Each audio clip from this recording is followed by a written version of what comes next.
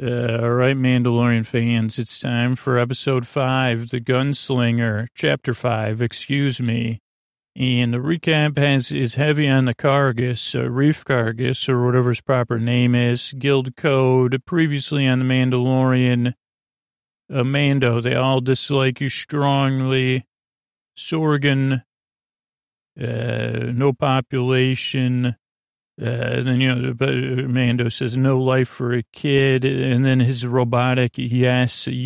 And then the opening of the show, or the intro, with the Lucasfilm and the Star Wars. Then we have a black screen with some sound effects, which sound like lasers to me. And we get what I believe is our first space battle. It's a brief one, but it is... you say this, so this is technically a long time ago in a galaxy far, far away. So remember that because what happens in the space battle, like two spaceships battling, like a drag racing, I mean.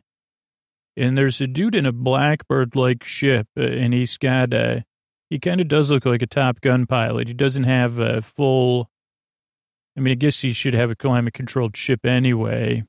Yeah, but he looks like a Top Gun pilot. He does a lot of spinning. One of the engines on the Mandalorian ship goes out at 1:30. If you're looking to pause this episode a few times, or 1:53, I don't have the ability, and I'm on embargo still. No reading of any Mandalorian stuff, period. I did see accidentally a couple, headlines, but I said that's clickbait. Even if it wasn't, it was baiting me to click it. But so Baby Oso is in a question mark. I said, is that a suitcase? Is it what is Baby Oso wearing? Baby Oso's belt. But whatever Baby Oso's sitting in, it has 4 buttons. The yellow one or the orange one is lit. And it's not in Roy G. Biv order because it goes red. Let me see my notes here. Red, green, blue, and then the yellow one is lit. So he's in something. He is holding on, but the ship is, going around. And they say, well, do you need it? I guess you don't need it. You just need something to keep you in your seat. I don't know. Then we see the kind of old school Star Wars readouts, computer readouts. And I think this was interesting. I did ask about momentum in space. Then there's a Top Gun moment, which is funny because the Mandalorian doesn't say anything. But if Tom Cruise was there, he'd say, that's my move. Because he hits the brakes, they fly right by. And the Mandalorian says, that's my line because the other pilot stole his line. Then the ship is, the engines are shut down. It's drifting in space as the theme music, the opening placard go up. The gunslinger, Mandalorian kind of resets the ship. I wasn't sure. He does a lot of button pressing and, he says, we're losing, he's pressing buttons at first. He says, we're losing fuel. Then he does a reset or goes to backup power. I don't know which one. And then I thought about it that I guess it could never fly in space because, I guess it could, I couldn't be a cadet or anything because I don't do well with authority. So I couldn't be a member of Starfleet or whatever. Even the Rebel Alliance, I'd say, you got too many rules. Oh boy. I'd say, so this is an alliance. Do you have do I have to make my bed? And they say, yes, require. I say, okay, well, nice knowing you. I guess I could be and then for this, being independent, I couldn't, I wouldn't be able to figure all that out. I can reset stuff, but I wouldn't, it looks like you actually have to have some knowledge. Then he calls in, he gets the ship restarted. He calls in to Mos Eisley Tower. They say land at 3-5, landing strip. Mandalorian lands his ship, puts Baby Oso away. Which, I mean, this one, you say, dude, like, what, like, come on, man. Like, Mandolorian, like, you're just going to put the baby in it, like, put baby, oh, like, haven't you learned your lesson yet? And there's some gas station droids. So he puts Oso, like, Oso is asleep, though.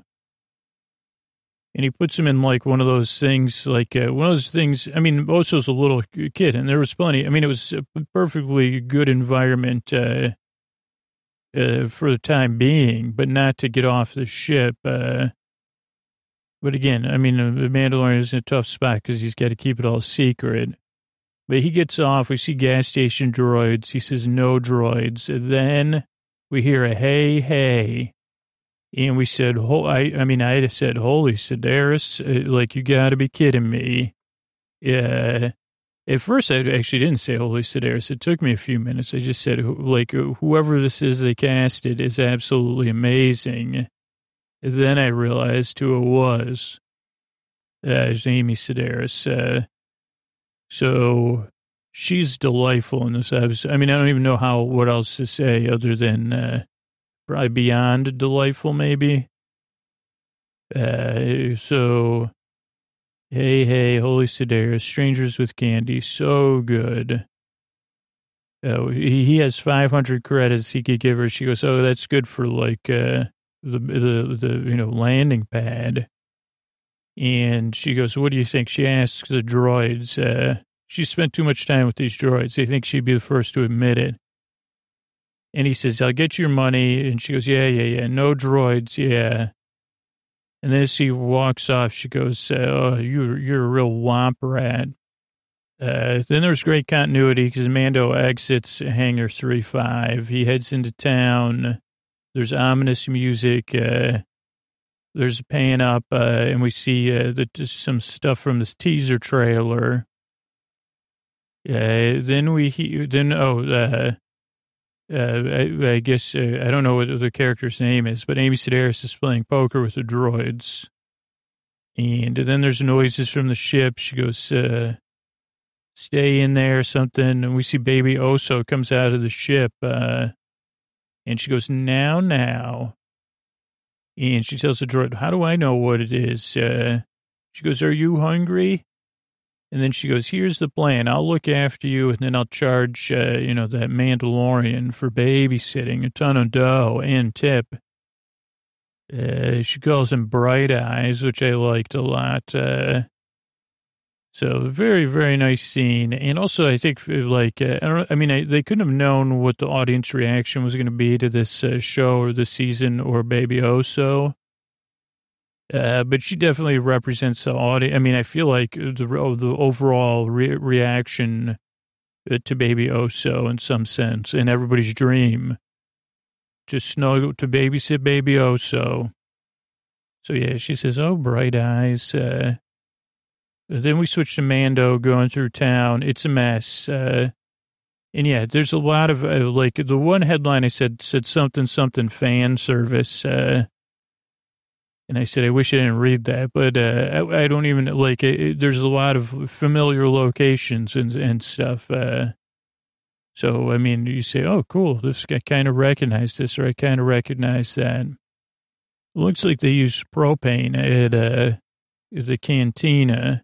So he goes into the cantina, I think the original one. He says, hey, droid. And the droid goes, hey is for horses. And he says, hey, droid. And he goes, hey is for horse. He goes, I'm not a hey droid. My father figure was a hey droid. I'm a barkeep droid. If you want a hey droid, go to the stables. And he says, what in the heck? And then he goes, I need work. And the dude goes, guild cannot operate on Tatooine. And he goes, I'm not in the guild. He goes, it does not improve your situation. And then we see a stranger holding a coin. And at first he's, bathed in kind of shadow. He's kicking his feet up like Han Solo-esque. And he says, think again, tin can. And he goes, you're looking for work? Have a seat, my friend. And this is at 8:43. And I honestly didn't know this, but I did. My first reaction when he was bathed in shadow was Holy Cannavale. Probably not pronouncing that, but I thought it was Bobby Cannavale, who's like kind of done a little bit of everything in the past 15 to 20 years. And it's pretty much always a bright spot or an interesting spot, an interesting character or just a bright spot. And, most people, I think his brightest moment was in The Station Agent. But so, just as far as like human brightness. So then then Mandalorian goes over and it's not Bobby Cannavale. It may be his son. No, I'm not positive it's son. I'm just playing, I looked it up, but his name's Toro Callahan. Toro Callahan. And he goes, I picked up a bounty puck mid-rim, and Fennec Shand, going to go get her out beyond the Dune Sea. And the Mandalorian says, well, good luck with that. I'll see you later, because Fennec Shand, because he thinks it's going to be easy. And the Mandalorian says, it ain't going to be easy. And he goes, well, I thought you needed work. He goes, well, how long you been with the guild? He goes, don't worry about it. He goes, well, Fennec Shan's, total, she's tougher than tough and not possible. And then he goes to leave. And I don't know if he feels bad for the kid because the kid says, so listen, man, this is my first job. And you could keep all the money. Maybe it's just that he can keep all the money. He goes, but I need this job to get into the guild. He says, I can't do it alone. And the Mandalorian says, all right, meet me at hangar 3-5 in a half hour with 2 speeder bikes and give me a tracking fob. But obviously there's no trust there because, so this brings up 2 questions. One of which I think is like a little bit of fan fiction. One is how much they get paid that this kid could go get 2 speeder bikes and still get a return on, that it makes sense. The other thing is that this kid is like a Bountifarian or whatever. Trustafarian was someone that toured with bands but had a trust fund. That was a term. And this kid does seem like a Trustabountifarian because everything he's got is new. And it just seemed like he had money to spend. So it'd be interesting. His backstory would be mildly interesting. But the Mandalorian goes back to his ship, no baby Oso, so he kind of flips. There was also one of those 2-legged droids that always looks lost. He goes, oh, no, I left my Oso alone again. Hey. And then Amy Sedaris says, you woke it up, dude. And he goes, oh, she goes, not so fast. You got an awful lot to learn about raising a young one. And then there's a couple of looks exchanged. Then she goes, anyway, almost got your ship, working on the ship without droids. You got any money? Mandalorian grabs a backpack of all things, like kind of an old school one. What do you call that? What's that material called? Canvas, a tan canvas one. And he goes, but then of course he says, thank you. Then he goes out to the speeder bikes, and the dude goes, not too shabby, huh, Mando? Mando, tests out Mando was getting a chopper speeder bike, so chopper bike, a chopper speeder.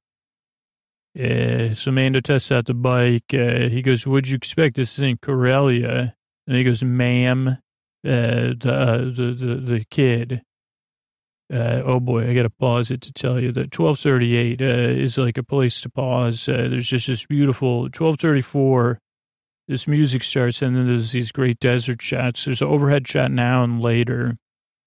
They're just simple shots, but I really thought they were just breathtaking in their simpleness. I don't know, just the lines and stuff. Then they stop, and the Mandalorian says, oh, heads up. He goes, what is it? He goes, Tusken Raiders. And he goes, then they go back and forth. The Mandalorian goes, these are the locals. And he goes, well, I'm not worried about it. And he goes, well, why don't you tell them yourself? So then the Tusken Raiders are there.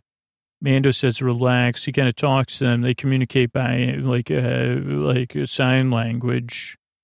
So they go back and forth. He goes, yeah, I'm working on getting us passage across their land. And he exchanges the kids' binoculars. He goes, they were brand new yesterday. And the Mandalorian goes, they were. And then we have another nice shot. That's, like I said, an overhead shot of them on bikes in the sand and the dunes going downhill. Then they stop again. The Mandalorian says, geez, get down, man. He goes, what? He goes, tell me what you see. He goes, to do back. And he goes, yeah, let's go down there and check it out. Not sure if it's Fennec Shand or somebody else. It's another bounty hunter and ends up, then they talk about kind of scavenging that. And then we realize that Fennec Shand's a distance off and she's got like this spitball thing with lasers. So she starts hitting them with spitballs, with the Mandalorian's armor. He says, that's not cool. Like, cause she has like them, don't do this, anybody that's listening, but, they're spitballs that dipped in, food dye or some kind of dye. He says, this is messing my look up. So he goes, good thing you hit my Beskar, because he goes, it could look, and the kid goes, I don't even wear any Beskar. And Mandalorian goes, nope. He goes, we'll have to wait till dark. I'm going to rest. You take first watch.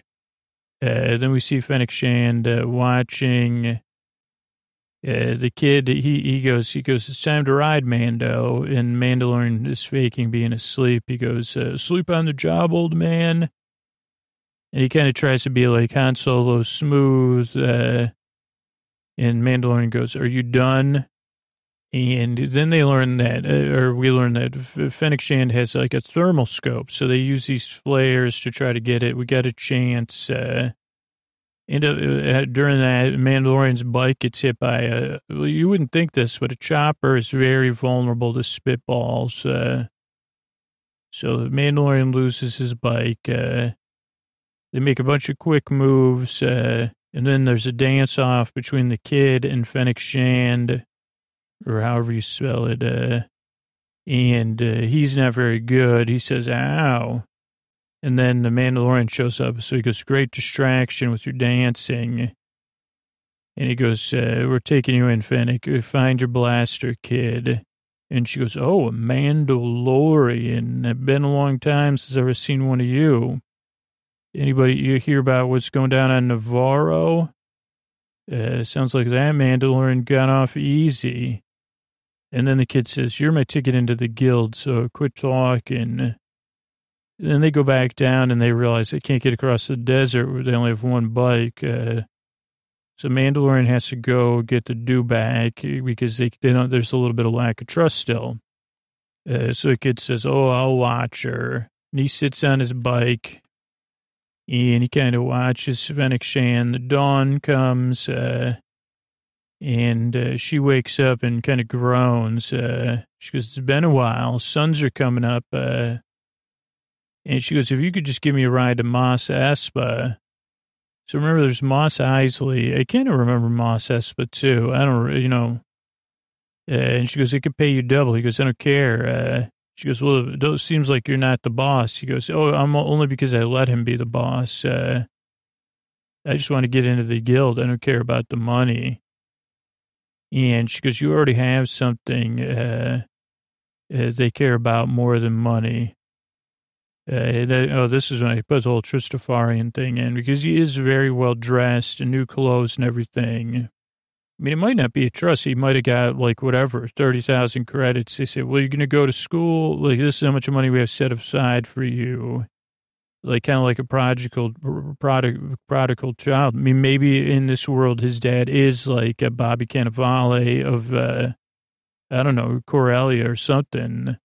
This beloved, multi-talented performer. And he says, Pop, I want to be I got to go out on my own. And the father says, well, you're a bit of a adult. No offense, kid. But I can't stop you. So let's see, Mandalorian, She goes, geez, you could get that armor, and the Mandalorian. They'd welcome you with open arms. It's legendary. And he says, I don't know. And she goes, well, they said that the Mandalorian had a child with him. And the kid goes, huh? And she goes, fear not, I can help you. Make a deal for yourself. And then they go kind of face to face. And the kid goes, that was some good advice. Who wouldn't want to be a legend? Thanks for the tip. And then he spitballs Fennec Shand. Then the next thing we see is Mando on a do-back. He gets out there some Western music. He finds Shan, spitballed. She's been spitballed, totally spitballed. So he goes back to town. It takes a while. They skip that part, obviously. It's nighttime. Mando returns. There's good music. Doors open to 3-5. And the speeder bike's parked there. Everything's empty. The droids are hiding. And Toro says, it took you long enough. I'm calling the shots now, huh, Mando? And he goes, raise him. And then he has Amy Sedaris, she goes, cuff him. You're a guild traitor. But the Mandalorian has another flare up his sleeve. Literally, he's got, I got a flare up my sleeve. He goes, this is going to make me legendary. But it doesn't make him legendary. It ends up that he is adult because Mando outmaneuvers him, spitballs him.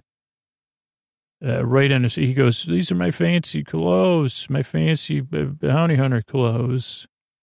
But Amy Sedaris is more concerned with where Baby Oso is. She goes, got to get it. Where is it? And Baby Oso's hiding behind some baskets. She goes, there you are. Are you hiding from us? And then she goes, look at you. Oh, it's so loud for your big little ears. And then the Mandalorian must have grabbed, I think he grabs, I guess I'll watch it here, but he grabs something out of the kid's pockets, which I couldn't tell if they were shells or funds, and he uses that to pay off Amy Sedaris, because she goes, take it, you didn't get paid. And then he goes, well, will this cover me? And she goes, yeah.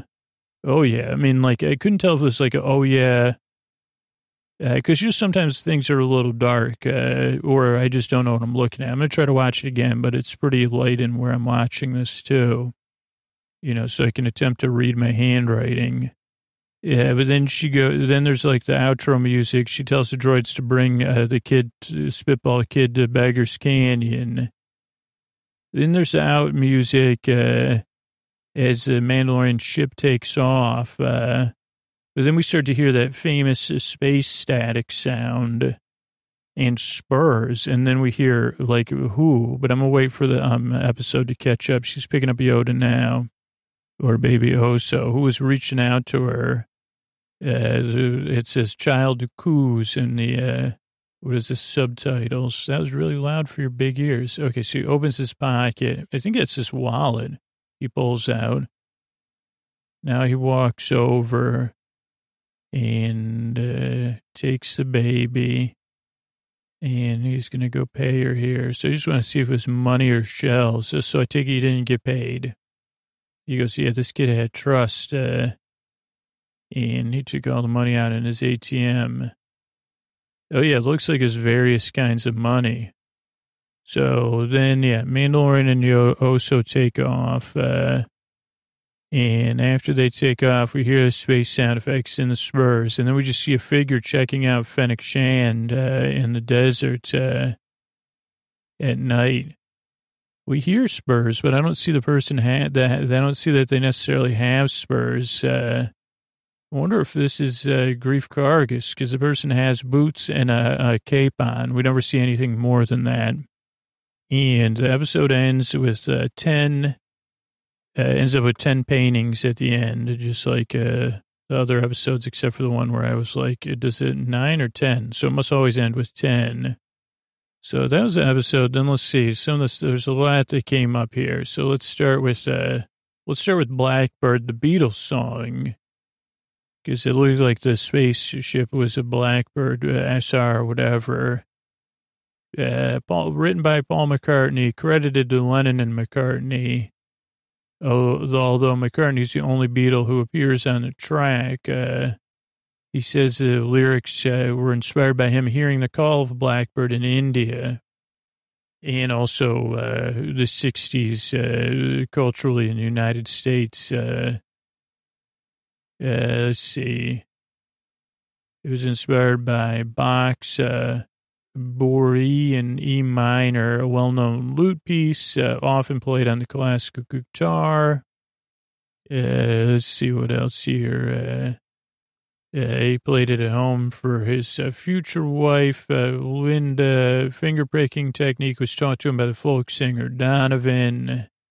It seems like it has different meanings and contradictory statements about its inspiration and meaning, which I can understand. Legacy, let's see, it was a number 5 of the White, like some people say it's the 5th best song on the White Album's 30 tracks. Very popular, remade probably a lot of different times. There's a whole Wikipedia article about it. And it's, it's a song a lot of people know. What about an actual blackbird? Or the ship? Let's see. The Wikipedia says there's a lot of groups that could be considered blackbirds. There's Old World, Chinese, common, gray-winged, Indian, Somali thrush, Tibetan, and white-collared. Oh, there's 2 groups. It says Old World blackbirds and New World blackbirds. And then there's a lot of stuff, film, theater, TV. What about the places consuming, air, the SR-71 was a long-range, high-altitude Mach 3 aircraft made by Lockheed and Skunk Works. Clarence Kelly Johnson was responsible for many of the innovative concepts. Introduced in 1966, retired in 1999. So it had a 33-year run. Took over for the U-2. Let's see. Yeah, so a little bit, it was one of those things that butterfly in the sky, that could fly twice as high. But it did look a lot like the ship the person was flying, at least to me. And it was kind of supposed to be stealthy. So, I don't know, that's a little bit about the black. Speaking of flying, we'll do that next. This is flying in space. This is from Khan Academy. I Googled, is there momentum in space? And this came up. Momentum is a word we hear colloquially and in everyday life. Momentum is a measurement of mass and motion, and how much mass is in how much motion, usually given the symbol P. And, linked to this, because I don't have the exact... So there's impulse. This talks about a lot about calculating it. Momentum in space. So many people are familiar with astronauts in orbit. They appear to effortlessly push around objects. Because astronauts and objects are both in free fall, they don't have to contend with gravity. However, they still possess the same momentum they do on Earth. It can just be difficult to change the momentum. So if... I don't know. Then there's a math problem that I'm not going to be able to. So I guess there is a momentum in space. It's just harder to change the momentum. So I don't know what that means for keeping Baby Oso in Baby Oso's seats. That was my main thing. Movie Top Gun, I talked about in an episode not that long ago. Came out in 1986. I think there's a new one coming out at some point. June 26, 2020. It has Tom Cruise, Kelly McGillis, Val Kilmer, Anthony Edwards, Tom Skerritt, and many more. It is a popular movie. I mean, I talked about it in an episode, but it just had a little, there was a little nod to it in this one. Now, I know a lot of listeners are big Stephen King fans, and a lot of them have read the Dark Tower series. And I think the first book is called The Gunslinger. So I looked that up on Wikipedia, and it says it's a fantasy novella by Stephen King, originally published in 1982 in the Magazine of Fantasy and Science Fiction. Oh, no, in 78. Then it was collected with 4 other stories as The Dark Tower, The Gunslinger. Then it became the first chapter of the book and was revised for the inclusion. And it also takes place in the desert and has a raven. So I don't know. It's been a while since I read it, and a lot of listeners say you read the whole series. I know there was a movie that wasn't super successful, but that really doesn't mean anything about the book. So I don't know. Maybe at some point I will commit myself to reading the whole Gunslinger, the Dark Tower series. But yeah, so that's just a little bit about that. I'll link to that. How about the show Strangers with Candy? That's like an Amy Sedaris property. It was produced by Comedy Central, 1999 to 2000, 3 seasons. Considered one of the top cult shows. A prequel was released in 2005. It tells the story of Amy Sedaris' character, Jerry, returning to high school as a freshman at age 46 at Flat Point High School. And Amy had lived a very full life. It was first envisioned Stephen Colbert, Paul Dinello, Mitch Rouse, and Amy Sedaris, kind of based on some other stuff they saw in after-school specials and teen series, and eventually worked it into this material. So maybe something you've seen before. Let's see. It looks like maybe, I don't know if there's another movie in development right now. But definitely something worth checking out. I mean, if you're unfamiliar with the real brilliant work of Amy Sedaris, I mean, kind of pretty much everywhere, TV, stage, voiceover, film, Alpha in the holiday season. She's written a lot of stuff, playwright. So, Amy even had according to Wikipedia, a cupcake and cheese ball business, Dusty Food Cupcakes. So I don't know, just again, someone that I've always admired and looked up to, and say, man, like, I don't know, that's just someone that's, it really impresses me. You know, someone I haven't heard of in a while, but that's probably my fault. It's Bright Eyes, Connor, or I can't say it. Connor, Connor, I can't ever say it's the last name. But Bright Eyes was a band with Connor, who I think played everything. Maybe on tour they had other ones from Omaha, Nebraska. This was like kind of like 90s indie rock. I guess I can't believe it's 90s indie rock. I'm wide awake. It's morning. No, okay. So I guess that was in 2004. So I'm trying to just think of like what is like or what's going on now. People's Key. So still recording 2008, 2011. Usually it's Mike Mugas, Connor, and then Nate Walcott. You know, kind of like a indie singer-songwriter vibe, I guess is my memory. And let's see what Connor's doing. What else? Like, I'll click over there. Singer-songwriter, yeah, a bunch of other bands. Currently Better Oblivion Community Center, and playing solo. So Connor Orbs, I think it's Oberst, but I always think it's like, it's not Oberst, I don't think. But yeah, that's what Bright Eyes made me think of. Then speaking of music, I think actually Amy Sedaris told Baby Yoda now. So I said, well, let me look that up. That's a song by Radiohead, right? No, it's the There, There.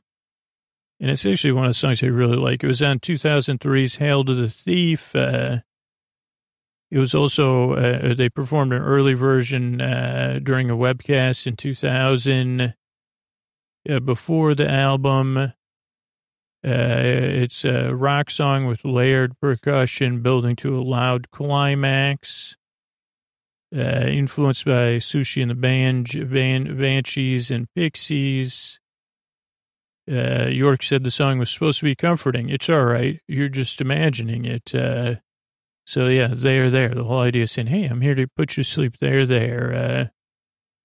So, and actually on the single, it looks like there was a song there where bluebirds fly or something. Okay, another thing was Bobby Cannavale, but what really made me think of, it made me think of the movie The Station Agent, which is if it's a movie, if you haven't seen this movie, you do yourself a favor and track it down. I got to see it in the theater. It's 2003 comedy drama. Tom McCarthy wrote and directed it. Peter Dinklage is the star of the film. I mean, without a doubt. It takes place when Peter Dinklage's character, who kind of is a bit like Scoots in real life, says, geez, I'd like to be alone and, just mind my own business. So he moves into an abandoned train station. He purchases it. And there's also this niche thing. I mean, this was before the internet was super huge, but because he's like a train chaser, I think, or somebody who likes to take videos of trains and share them on the internet. I mean, I guess the internet was the thing, but Patricia Clarkson, Michelle Williams, and Bobby Cannavale and John Slattery are also all in the movie. It only cost independent film, $500,000 to make. Finbar McBride is a character, that Peter Dinklage plays. Then he meets, it's just great. You just got to see the movie. I guess I don't want to describe it anymore, but Bobby Cannavale. There's a little bit of surrealism, too, at least with Bobby Cannavale's character, Joe. And, I mean, it is like one of those movies that will make you, take you on multiple emotional journeys, really make you feel. I mean, really make you feel a lot. So yeah, do yourself a favor. Let's see what Robert Ebert always said. Oh, and Elvis Mitchell. Wow, two of my favorites. Elvis Mitchell said, Tom McCarthy has such an appreciation for quiet that it occupies the same space as a character in this film. A delicate, thoughtful, and often hilarious take on loneliness. It's the kind of appetizing movie you want to share with others. This is all from the Wikipedia page, by the way. And then Roger Ebert said, this is a comedy, but it's also sad. And it's simply a story about trying to figure out what you love to do and then trying to figure out how to do it. It's a great relief. The Station Agent is not one of those movies in which the problem is that the characters have not slept with each other and the solution is that they do. It's more about the enormous unrealized fears and angers that throb beneath the surfaces of their lives. So definitely a movie worth checking out. You say, Scoots, I don't know who Bobby Cannavale is. I said, whoa, really? And I will say that sometimes he is like too handsome and charming, and I do get jealous of him in certain roles. And I say, I've had enough of you, Cannavale, with your jawline and your smile and your kind eyes. But he really is a delight. I mean, without a doubt, especially if the Station Agent, I think, was a big breakthrough in my opinion. But he's been on movies, TV. He's even in Marvel movies, so he's kind of everywhere. Mr. Robot, I'm a fan of that show, but probably a lot of listeners are. There's even some shows I haven't seen him in, which were famous. Will and Grace, Nurse Jackie, Modern Family. He does voiceover work, and a lot of other stuff. I mean, it just seems like an absolute wonder. And then it turns out his son was in this episode. Okay, next up is Chopper. This we'll finish up with. A chopper is a style. Okay, so it is a motorcycle. I always am like, is it a motorcycle or not? It's a custom motorcycle that emerged in California in the 1950s. It's the most extreme of, or perhaps the most extreme, according to Wikipedia, of custom styles, using radically modified steering angles and lengthened forks for a stretched out appearance. It can be built from an original motorcycle, which is then modified, chopped, or built up from scratch. They have long front ends with extended forks, coupled with an increased rate angle, hardtail frames without rear suspension, or like different kinds of handlebars. And there was like in the movie Easy Rider, Peter Fonda rode one. So it's a little bit about choppers. And then I actually have somebody that wants to come on the show really fast. They haven't been on the podcast in I think 5 or 6 years. Probably it's been 6 years. Hey, everybody. My name is Wendy Marstrap, and you may have never heard of me. I was on the podcast in its first year, and Scooter just never had me back. I think maybe he had me back one time for May the 4th be with you day. And then he kind of forgot about me, but that's fine because I have a best friend who's a do-back, Dewey the do-back, who's here with me, curled up at my feet. I'm patting Dewey's head right now. And the reason Scooter had me on was because I am from the world of Star Wars, and I am a big fan of, I have a dream of having a travel show for Star Wars and telling people about all of the great places they could go. And Scooter's had even forgot about me. I mean, he's busy with his show and everything. And then he said when he saw the do-back, he thought of Dewey. And he forgot my name, he said, up until he said, how are you going to open the show? How are you going to introduce yourself?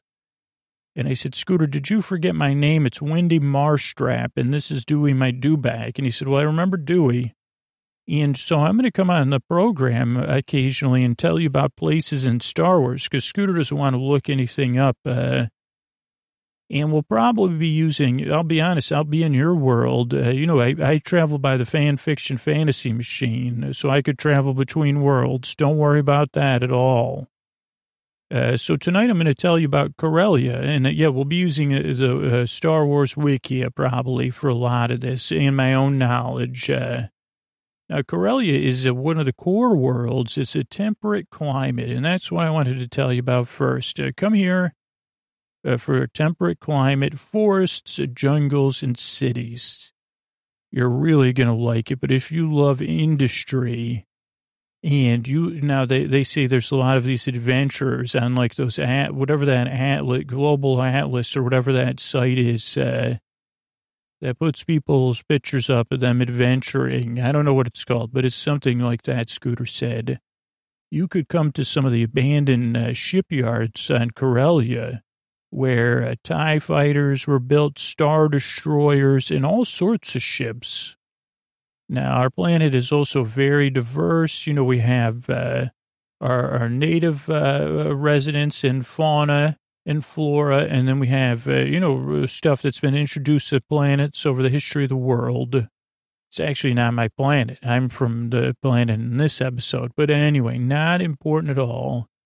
Now, the Corellian people were known for their wanderlust, but they were really a big part of the original Old Republic, and of course the Empire. And so some people might not remember them in the most positive of ways. And you might say, what's our most favorite? What's the most famous resident of Corellia? And everyone might argue, but I would say it's probably Han Solo. Even though there's probably other famous people that have been there. And so if you have a chance, don't go on Star Tours, take a trip to Corellia. I mean, if it's possible, which it probably isn't for most of you, but you could close your eyes now and picture Dewey, my do-back, breathing calmly, just like any other dog would. the breath rising and falling. And maybe we're all resting somewhere on Karelia. Maybe it's in a nice hotel overlooking the shipyards. Maybe we'll go on a tour there later. Maybe we'll go out to the forest and relax and enjoy our time. Then we'll go on a historical tour. You know, there's a talk of having an artist district where we could be repurposing imperial things. So it's exciting times here in Karelia. So come visit soon. I'm Wendy Marstrap. I'll talk to you soon. Good night.